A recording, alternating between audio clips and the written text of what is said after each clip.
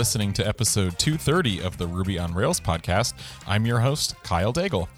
This week, we have Brian Nelson joining us again. It's been a while since we've talked to Brian. He's made a big move across the country, so he's a little bit further away, and he is starting in on a new Rails project and looking for some advice. So if you're looking to learn a little bit about how to tackle a problem, we'll talk a little bit this week, and then we'll check in with him a bit more in the next few weeks. Since we last spoke, a new version of Rails was released. I believe it was 5.1.3. So go check that out and some of the changes there at Ruby on Rails. This week's episode of the Ruby on Rails podcast is sponsored in part by Linode. Linode is a hosting company offering high-performance Linux servers for all of your infrastructure needs. Linode has it all: lightning-quick servers in the cloud, a super-fast 40 gigabit per second network, automated backups, node balancers, managed services, guides with step-by-step instructions, a simple but powerful control panel, 99.9% uptime, 24/7 support experts, and all the tools you need to get the job done right the first time. And now, Linode offers 2 gigabytes of RAM for only $10 a month. Over 400,000 customers trust Linode platform, including us. 5x5's infrastructure is happily hosted on Linode. And getting started is easy. Just pick a plan, choose your favorite Linux distro, and pick from one of 8 data centers in America, Europe, and Asia. Linode has a huge announcement. They are now offering 1 gigabyte for $5 a month. High memory plans starting at 16 gigabytes for $60 a month, and an upgrade in storage from 24 gigabytes to 30 gigabytes on our 2 gigabyte for $10 a month plan. To support this show and get a $20 Linode credit on a new account, please visit promo.linode.com/RubyOnRails. Again, to get a $20 Linode credit and to support this wonderful podcast, please go to promo.linode.com/RubyOnRails. Simple, powerful, reliable. Linode.com. This episode is also sponsored in part by Rollbar. Rollbar has some frustrating things, right, that they are trying to solve, and that is errors. We all have web apps, and we all get errors, and JavaScript errors, and Ruby errors, and Go errors. With Rollbar's error monitoring, you get full stack trace, context, and user data to help you find and fix impactful errors super fast. You can integrate Rollbar into your existing workflow. You can send error alerts to Slack or HipChat, or you can automatically create new issues in things like Jira, Pivotal Tracker, and Trello. Rollbar has a super cool feature that I love, where when you link up your GitHub account, you can see and have links to the actual files that are erroring from the error in the stack traces back to Rollbar. So it really speeds up debugging when you can see exactly where the problem is. We have a special offer for listeners. Please go to rollbar.com/Ruby. You can sign up and get the Bootstrap plan for free. Rollbar is loved by developers at awesome companies like Heroku, Twilio, Kayak, Zendesk, Twitch, and a lot more. So please go to rollbar.com/Ruby, sign up, and get the Bootstrap plan for free. Thanks to Rollbar for sponsoring this podcast. Now, let's go to the show.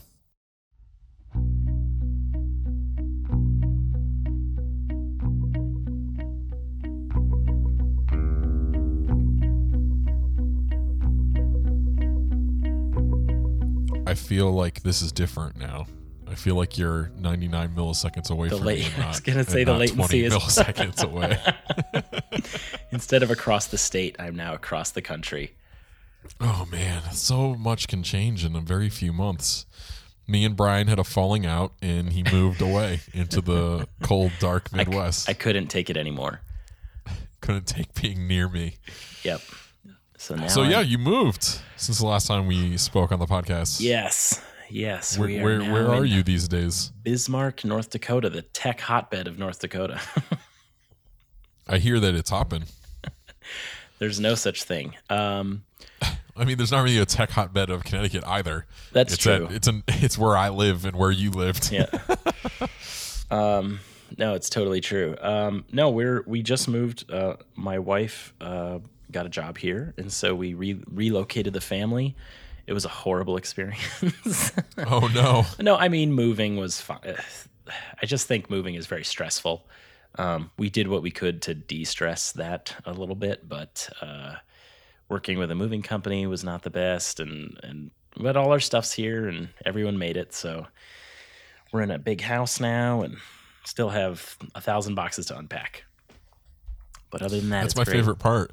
And you have internet? They have internet? We do. Yep. Actually, I almost had access to gigabit Ethernet. And then what happened? The house we bought needs to be coaxed or something. They told me. Yeah, and you're a homeowner, so now you can enjoy the Yep, bevy of enjoyments. My responsibility. Yeah. And everything in the basement is finished, so it means a lot of ceilings or walls being torn apart. So that's nice. So instead we're at 120 megabits per second or something, which is respectable. I think. Yeah, no, I mean, it's fine. But yeah, it would have been nice to have the gigabit. So Yeah, see, the problem though with really fast internet is nothing will serve, like, or not nothing, but few things will serve you down that much. I know. Yeah, it's almost like wasted. So, like, I have a Nintendo Switch, right? And by the way, you should totally buy a Nintendo Switch. Nintendo Switches are great for fathers or parents or people that have things to do frequently because you just drag this whole thing around with you everywhere. But anyway, the important thing is that you buy a game, right?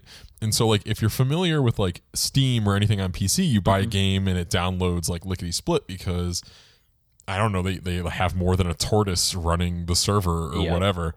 But, like, with Nintendo games, you buy the game and it's like, we'll download it in, like, 4 hours. And you're like, what? Like, I have good internet. What do you mean 4 hours? And you're not really selling this very well yet. Well, no, because you don't need to download the games. You can buy them on little cartridges or whatever. Okay, so we're back to that. Yeah, but if you want to just download a game, but it takes so long to download. And I don't understand why. Sony is the same way. Not as bad as Nintendo, but like the same thing. Like I have such good internet, but you download a game on PS4 and it takes forever. Yeah, but like so, but do you like that vocal fry there? It takes forever. I'm so upset. But if I have more internet, like that would theoretically support more devices simultaneously using it, right? Yeah, thanks Xfinity for that wonderful commercial. Provided we're actually me and my kid want to watch Netflix at the same time. How much internet do you need? 1 gigabit. All of it. We can with our new router that can do internets more internety. Yeah, we can pipe the fiber optics right into your house for a modest fee. The last 25 miles will be coax, but let's not dwell on the details. They actually have to retrench my yard or something for coax. Oh, so you need a new line from the Well, box no, to your apparently house. that's not the issue. They did some tests, and it's like once it gets into our house is the problem. But company policy dictates that they're supposed to be replacing these like ground lines anyway. Asbestos laden coax. And so we're like, what about sprinklers? And they're like, we just go through them and then they bring replacement parts. I was like, that seems not like based on the experience I just had today, that doesn't seem like a very efficient way to do it. As someone who got a sprinkler system installed because my yard was just a dirt patch basically when I bought the house. So I was like, I'll just use normal sprinklers, and that lasted for like 2 weeks before I was like, you know what, this is never gonna happen. So I got a sprinkler system installed. Now the problem is anytime you want to do anything in your yard, it's basically like whack-a-mole. And you like dig a hole and you're like, hit a pipe, I guess I have to cut this now. It's a huge pain in the butt. Have you actually like spliced stuff together yourself? Do I look like a pipe splicer to you? No. Not really. I code. You water, like, so listen, I'd be happier rewiring an electrical socket than I would be doing something with water. Yeah. Water is electricity is going on or off. Water can seep. Electricity doesn't seep. It can seep through your body in very quickly. Very quickly. I wouldn't call that a seep as much as Speaking of water, what was that thing I was looking at? We were talking about like programmable, like because you have like a programmable thermostat or a smart thermostat, but they have water ones for programmable your water systems, whatever. And there's one that has a open source API, and I don't know what you would do with that. But I know what I would do.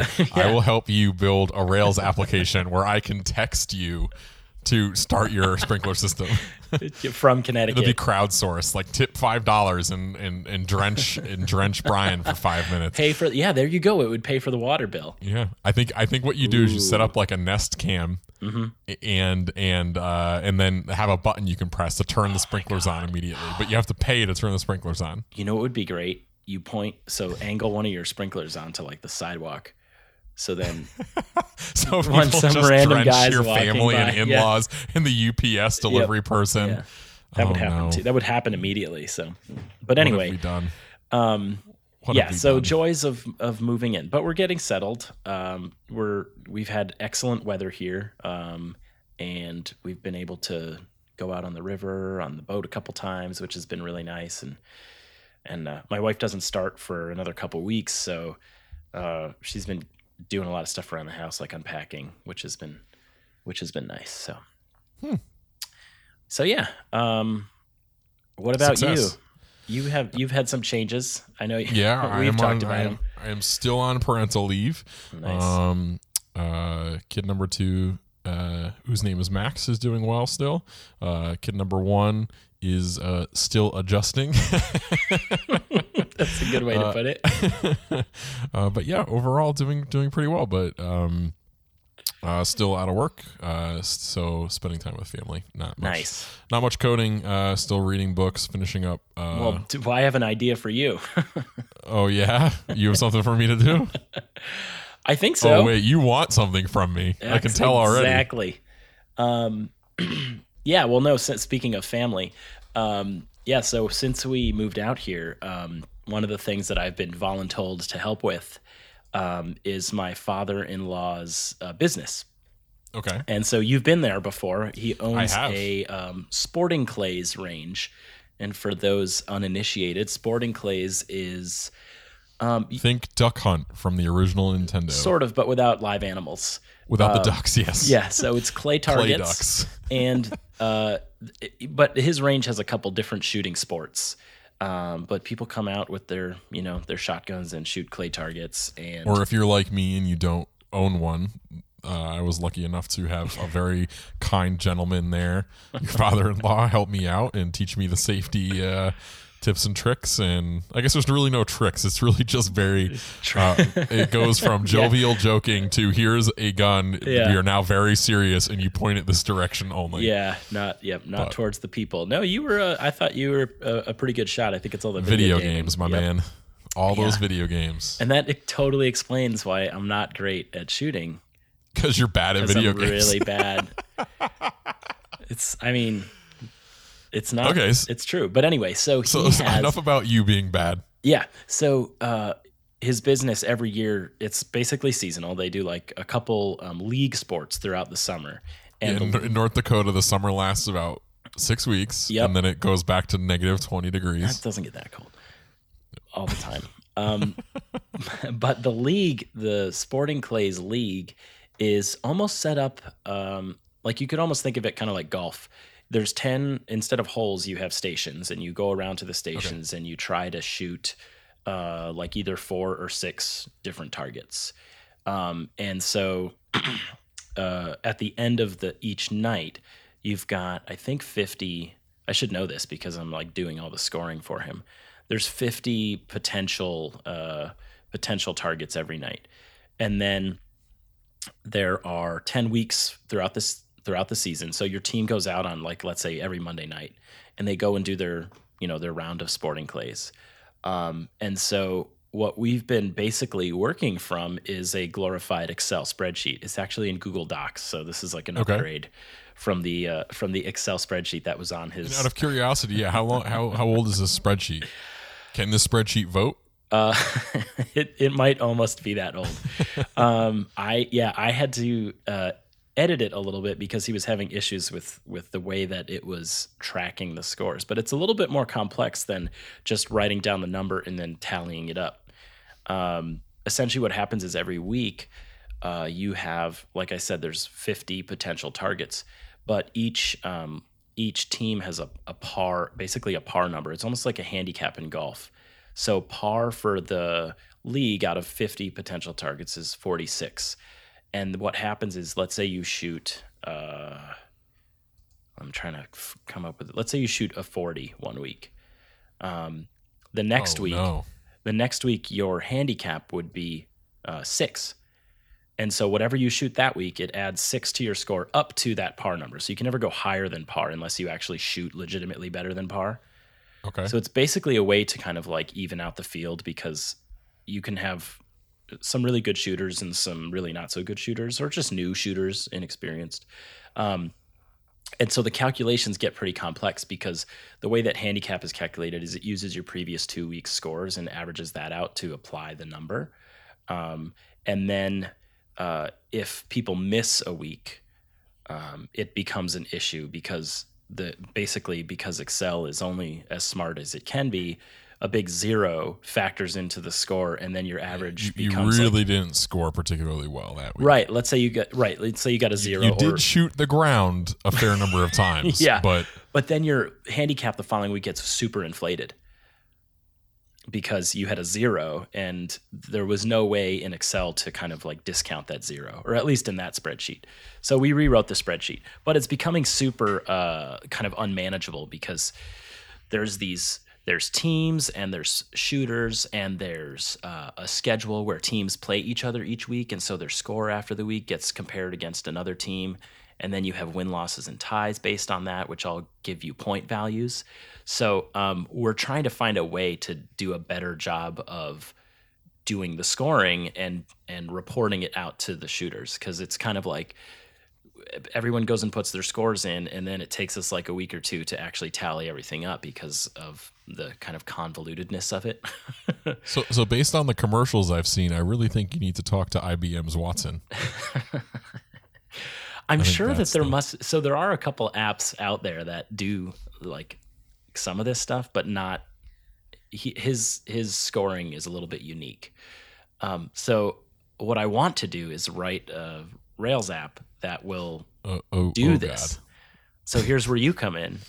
And I thought, and you know a guy, yeah, and so I know how I want it to function and how I want it to look, but the back end part of it is what's challenging for me, and getting everything set up. And like I've always said that I can find my way around a Rails app, but I don't think I could create one. Yeah, sure. And so I don't know if that's something that you think would be like a good thing for our to kind of talk through maybe a couple episodes, like how we would set up the the controllers and the models and things like that, or how you would, if you were approaching this from like from a freelance perspective, or if I was your client or whatever, how would you go about doing it? So that's I mean, I think the interesting thing here is that there's kind of a lot of different problems that we would need to figure out in this, and especially coming from like basically wanting to learn how to program, right, or wanting to learn how to program this. Like, I think that's one set of problems that we could probably solve with, a variety of, sites and off the shelf stuff, et cetera. So, we could probably spend some time, next time we chat, a little bit about that, kind of pointing in the right direction. But I think that, I think the interesting thing here is the unique ability for us to essentially use the spreadsheet as unit tests, or probably more like acceptance tests, right? Like, given some input into this app, we can check that against the spreadsheet, sure, and make sure that the spreadsheet's actually true. And so that's like an interesting thing that most projects don't have, because most projects are starting from scratch. Right, and they're not based on like in reality, this used to be done by hand. Right. And so he's got years of old score sheets where they're tallying up the handicaps by hand every single week, so this is at least an improvement over that. Yeah, for sure. And I think that, looking at this, I think the interesting thing will be that, immediately I'm thinking, well, this kind of has two problems. I mean, it has a lot of problems, but two problem spaces, I would say. One problem space is the scoring. Mm-hmm. And the scoring can really probably happen just in pure Ruby.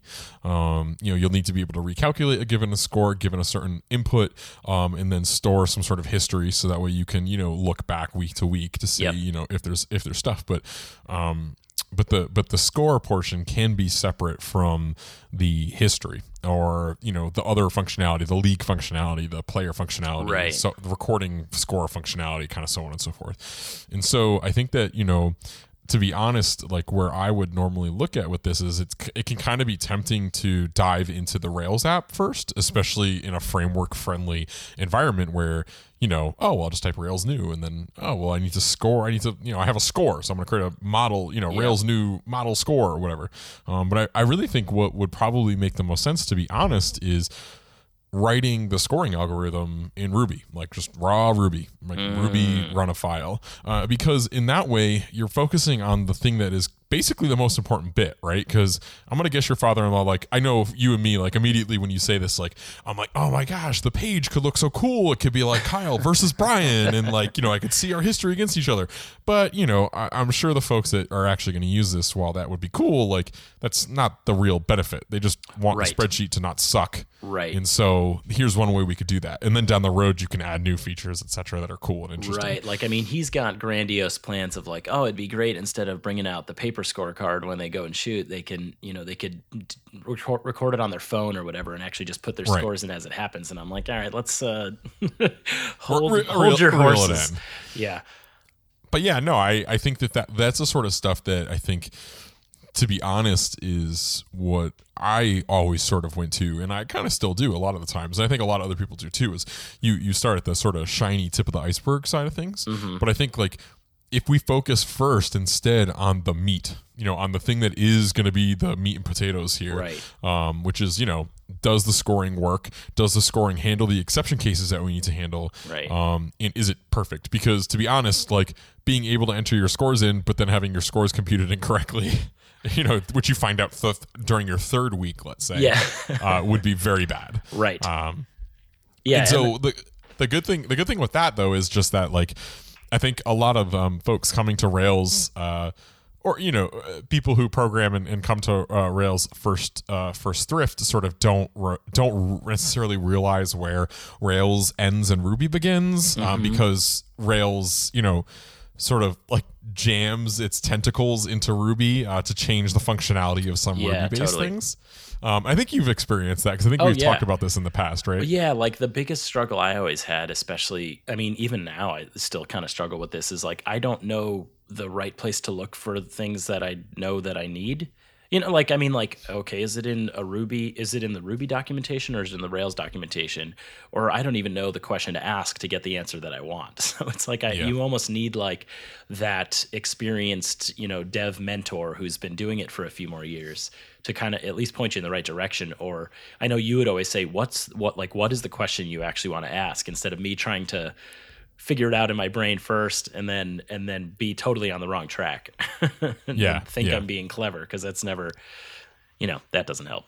Yeah, don't be clever. No. But yeah, no, I mean, I think what would be good probably, and I recommend this to a lot of folks, is just like, let's just build a couple of classes, just raw Ruby classes, plain old Ruby objects, poros, sometimes people say, and start with that, write some tests against that. And then the interesting thing there is that if you start that way, you can keep a good amount of separation. So instead of just sort of littering your application with a bunch of models that have scoring in it, you can basically create a little scoring gem for yourself. Given this input, here's the score. And then you can use that in your models in a much cleaner way that has a separation that, makes sense and doesn't sort of leak the scoring in case eventually, let's say, I don't know, maybe there's like a stand and shoot. What's the version of a sit and go? In your world, I don't know. Yeah. Like, let's just say there's like a tournament scoring or something, that's like something special.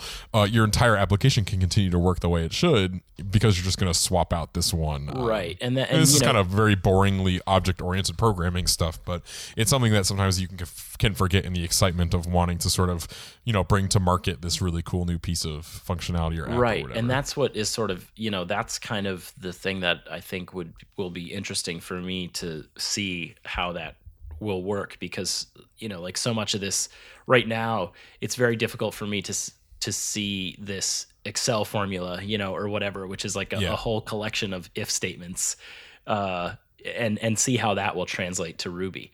Because it's so, it's so tied into exact, like it needs to have the exact format, and it's expecting a certain amount of weeks. And if it doesn't work like that, then you get that divide by zero error or whatever. So it'll be cool to see how this will kind of translate to that. And the other thing that I think will be interesting to me, and maybe some of our users, some of our listeners, probably a lot of our listeners are a lot more well versed than I am, but the testing aspect of it, because that concept, like I understand why tests and what they're for, but it's something that I never really delve into because I don't have to. So it's interesting to me. It'll be, I think, good to see how that's kind of written from the beginning. Yeah, I think that, I mean, the sort of logical way, at least I think about it, is essentially you can write code and basically just, see the result and go, okay, great. Like this works for me. I'm going to move on to the next thing. But when you have tests, especially in something like this, where, one piece of data, one input is going to change a lot over time, is that you can make sure that, you're not sort of adding side effects as you go on. And so when you write a test that says, if I'm off for a week, my score shouldn't be 0, or my handicap the next week shouldn't be, gigantic, greater than whatever, right. You know what I mean? And so then as you go, that that one thing that you're worried about won't change, because it's possible that the rest of it will look correct and you'll just not remember to sort of think, oh, I should look at this thing. But to be honest too, I mean, you get a lot of safety and you get a lot of, ability to make sure that, you aren't breaking the entire thing every time you make a change. Yeah. But, in some other ways, like some folks use them essentially to build specifications, right? Like to say, I want my application to work like this. And when I do this, this should happen. And then they go and they implement the test later when they're ready. And so RSpec and more behavioral style testing frameworks can sort of focus on that as well. So I think there's a lot of different reasons, but I think folks coming into Rails can at time get stuck in the dogma of, write tests, like TDD, write tests, right. Then write code and move forward. And I don't think it needs to be like that. I think tests are basically just a way for you to protect yourself, but also to state the functionality that you're hoping to build. So that way, when you build it, you're getting the actual functionality in a way that is like, runnable over and over and over again, to ensure that you're not, regressing or adding a bug as you go. Right. So where do we start? I think let's. So why don't we take a look at the spreadsheet and start writing some Ruby code, and we can kind of report back on the process and see, what you learned and what sort of worked well for you, and report back when we have you on in the next couple weeks. That sounds super. So I, changing gears a little bit, I was reading a blog post recently, and they were saying that they switched to the ligature fonts that you were talking about eons ago, and they just can't live without them now. They were absolutely the best. Was it because of hearing it on the podcast? It was because of you. Yeah, no, it wasn't because of you. It was something else. But, what? Oh, man. But I'm curious, so are you still using them, or are you? Yeah, I am actually. But like these days, I'm doing less and less coding. I think I've kind of gotten used to them. Like the kind of weird ligatures when you're actually looking at. So yeah, just in case folks didn't listen, why don't you quickly just give a once over on what what's they are? What's the name of the font now? Hold on, I have this Fira code. Okay. And basically, a ligature in the typographic sense is when the type designer, the person who makes the font, actually combines letter combinations for a more pleasing aesthetic appearance. So what's a good example? So, so like the Greek word Etna, is that Greek? Italian? Etna? I don't know. A-E-T-N-A. Sometimes they'll combine the A and the E. Or another good example is like a double T. If you look in like an old printed like paperback book that you might have, chances are it's going to have some ligatures on those like double letters like TT or FT. Just because if there weren't any, the letters would have to be too far apart and it would look kind of abnormal, or they would blend together in an ugly way. So they actually create, TT as its own special character in the font, so that when you key that in, it replaces it with the ligature instead of. And so, like, another example in like more programming senses would be like equals equals. Right, and what it does becomes one character. Right, in Fira code. I mean, so from a like programming perspective, it's not actually changing the characters themselves. So if you were to copy and paste into like a regular text editor or whatever, it would still be 2 equal signs. But it just makes it look nicer on screen, because fonts can do that. So yeah, it for equals equals, it just makes like a super long equal sign. And there's a couple other ones like less than equals or equals greater than, which we use a lot in Rails. And you're still digging it. Still your yeah, thing? No, I actually, because I do most of my typing, whether it's for like not even just coding, but like typing now in Atom, just because I'm used to it.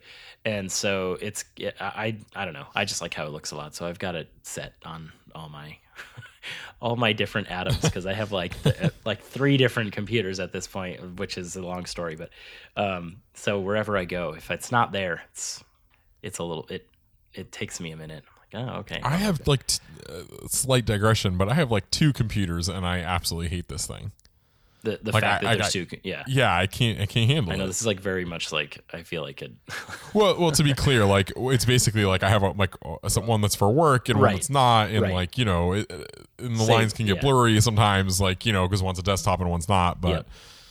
Same here. Yeah, it's not like I bought 9 computers and I just can't fathom how hard it is.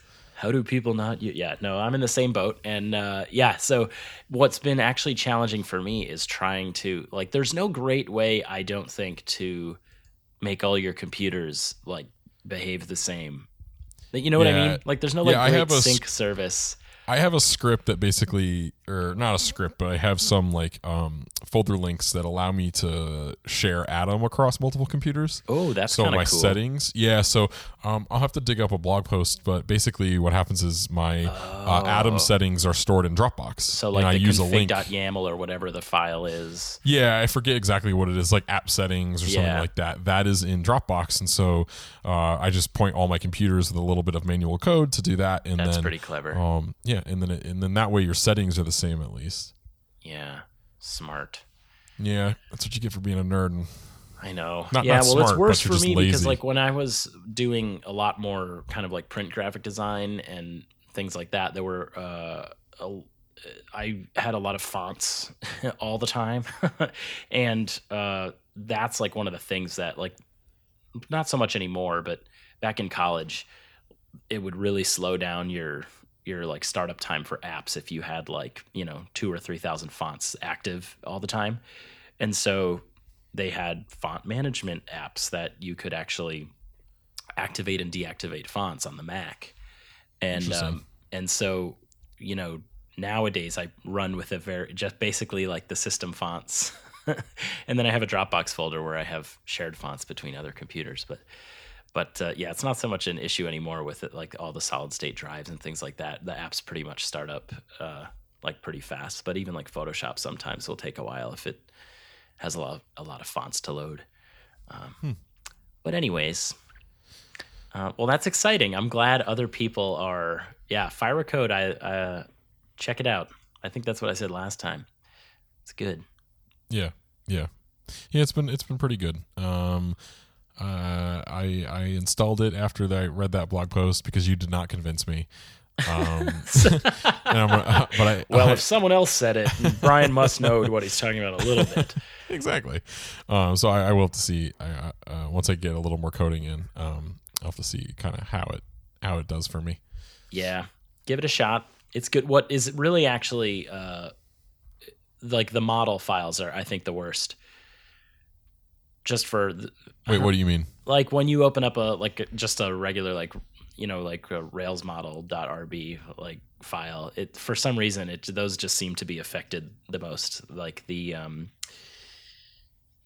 method names and stuff, or like there's just interesting ligatures in there that tend to crop up, and if you're not used to it, you're like, oh, whoa, okay, but it doesn't take long.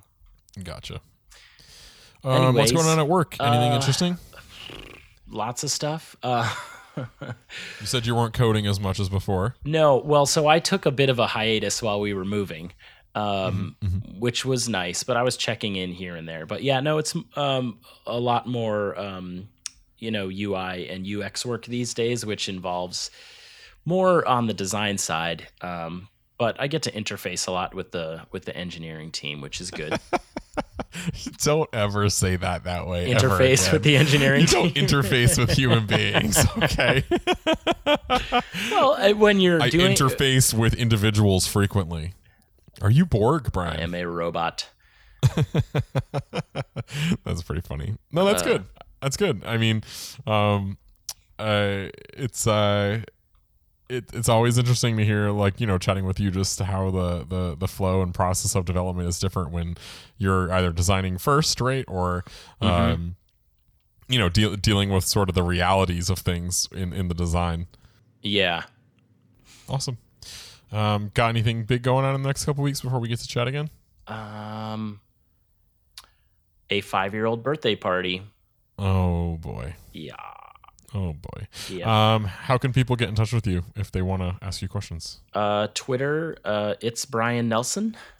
Awesome. All right, let's do some coding, and we can come back and you can report how you thought it went and what you learned, and maybe people can give you some feedback already about learning Rails by hitting you up on Twitter. Sounds good. Good luck.